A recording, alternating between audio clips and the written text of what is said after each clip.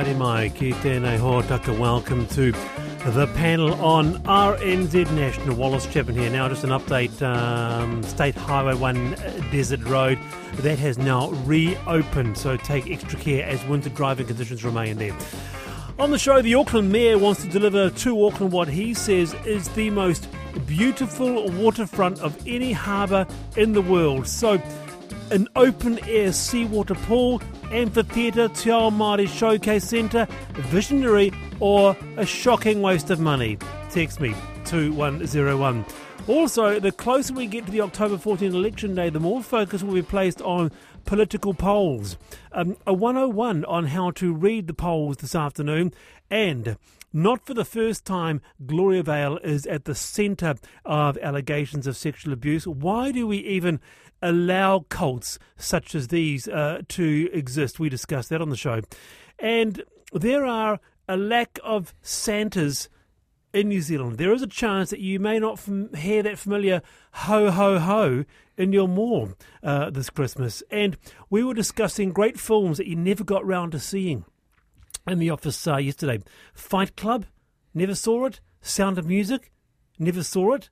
Casablanca, Train Spotting, me, I never got round to seeing the Titanic.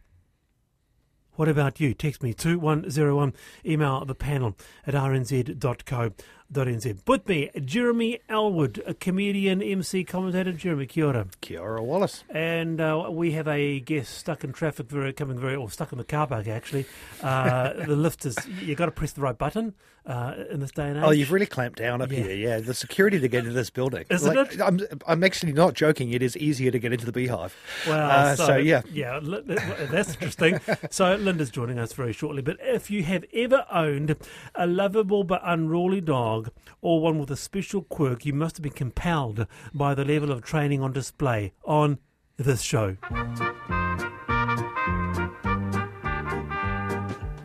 Yep.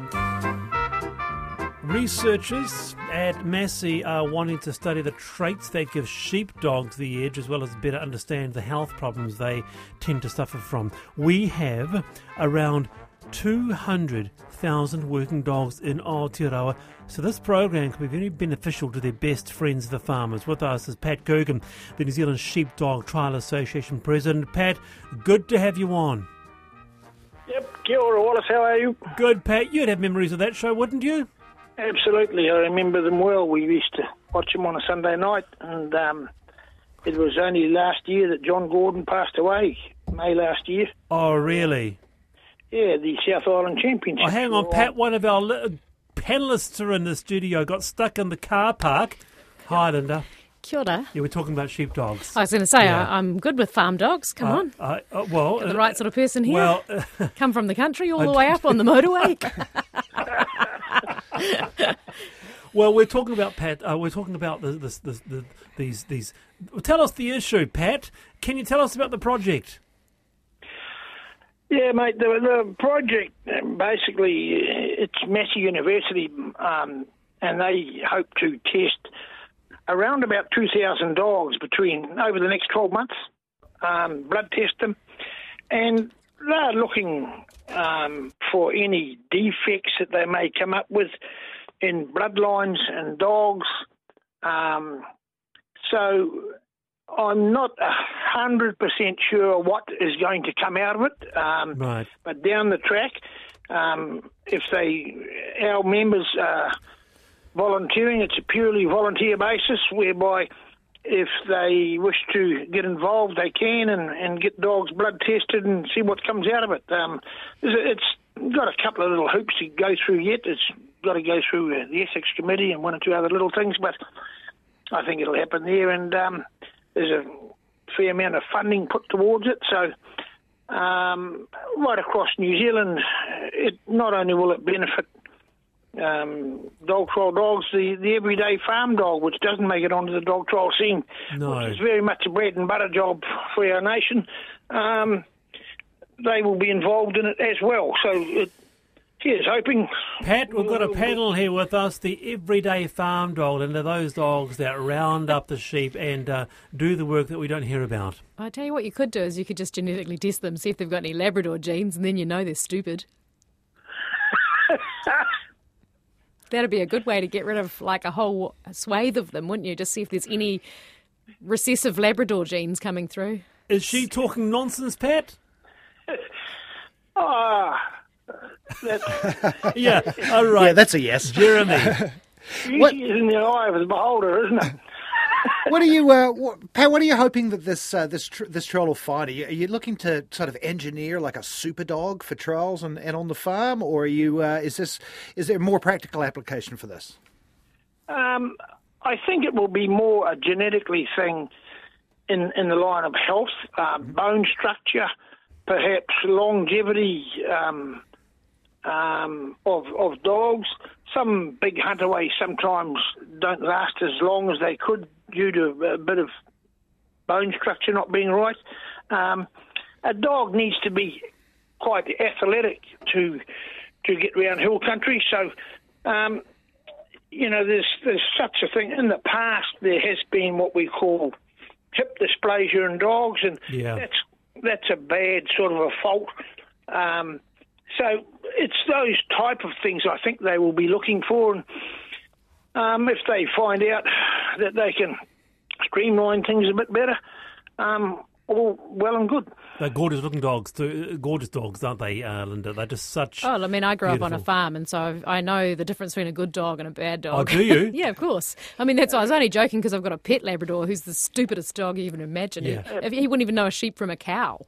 So They seem to be so smart, Lynda. Oh, look, we had a border collie, and we had hunterways, we had all of the proper bred dogs, and they're brilliant dogs and totally different to different traits to what a pet dog would have. So if you could just tap into where that genetics come from and go that way, I mean, it'd be no different to breeding cows, would it? Pat? That's right. Yep. Yeah, absolutely. I mean, if you can fine-tune it a bit more and make anything better, it's got to be an improvement, hasn't it? Pat, did you ever enter one of your sheepdogs into a dog's show? A dog show? The old TV dog show? Yeah. No, you had to be selected to get into that, and at that stage I wasn't. While I used to watch it, I wasn't really in the game much at all. You could just play the theme song. Absolutely. And see if the dog's ears perk up, eh? Yeah.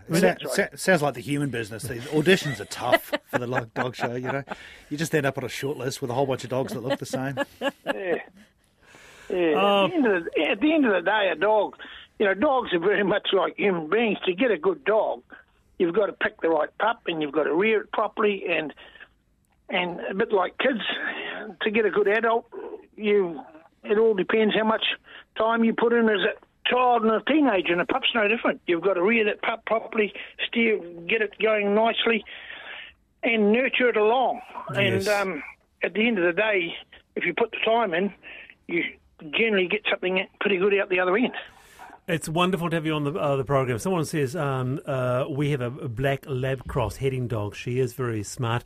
Pat, wonderful to have you on the program. Kia ora, and all the best with the sheep dog trial and association. See, that person texted in. Thank you very much. Just on another note, we've got the Australian New Zealand test at the Ashburton show on the 27th and 28th of October. So 4 Australians come over here, and the best 4 of our team, and we have a teams competition there. A test on Friday, test on Saturday. So the panel will be all over that. Thank you. That's good. Good on you. Pat Coogan there from the Sheepdog Trial Association there. Yes, indeed. What about guide dogs, the Labradors? But so you have a Labrador, do you? They don't chase sheep, though, I've got to say. Oh, they don't? Yeah. Yeah. Now, quite a bit of response regarding this waterfront idea. Mayor of Auckland wants to re-energise the waterfront by doing an open-air seawater pool, a showcase centre, amphitheatre. Some people say it's shocking. What a shocker. Waste of money. Others, here's one here. Dave says, visionary. It's brilliant. Then move the Navy from Devonport to Marsden Point. Anyway, it is time for I've Been Thinking. Lynda Hallinan, it's been a while. Good to have you on. I know. Yeah. Take it away. What's your IBT? I've been thinking, why would you marry a politician, is what I've been thinking.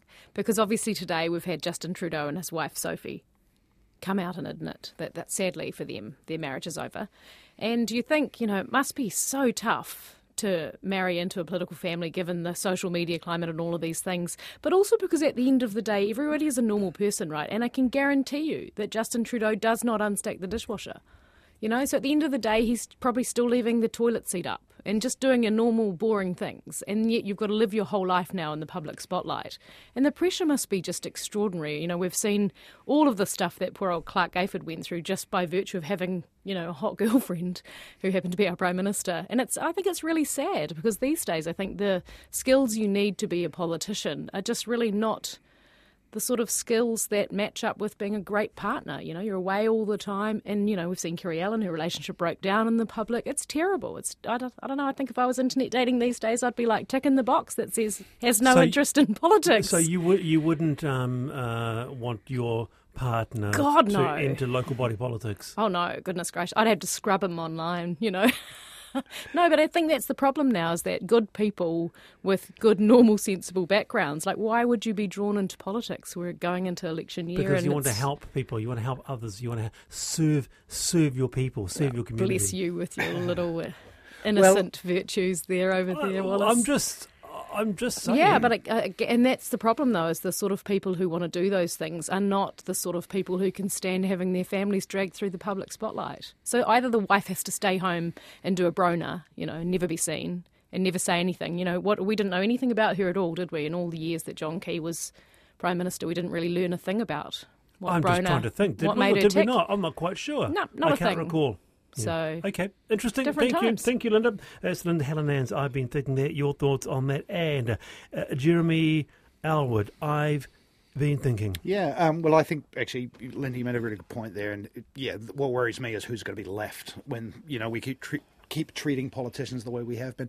But no, mine's far less philosophical than that. I've been travelling a bit more, which is back to my sort of pre-COVID normal. And I tell you one thing I just think has to change in the New Zealand hospitality scene is the 10 o'clock checkout. Oh.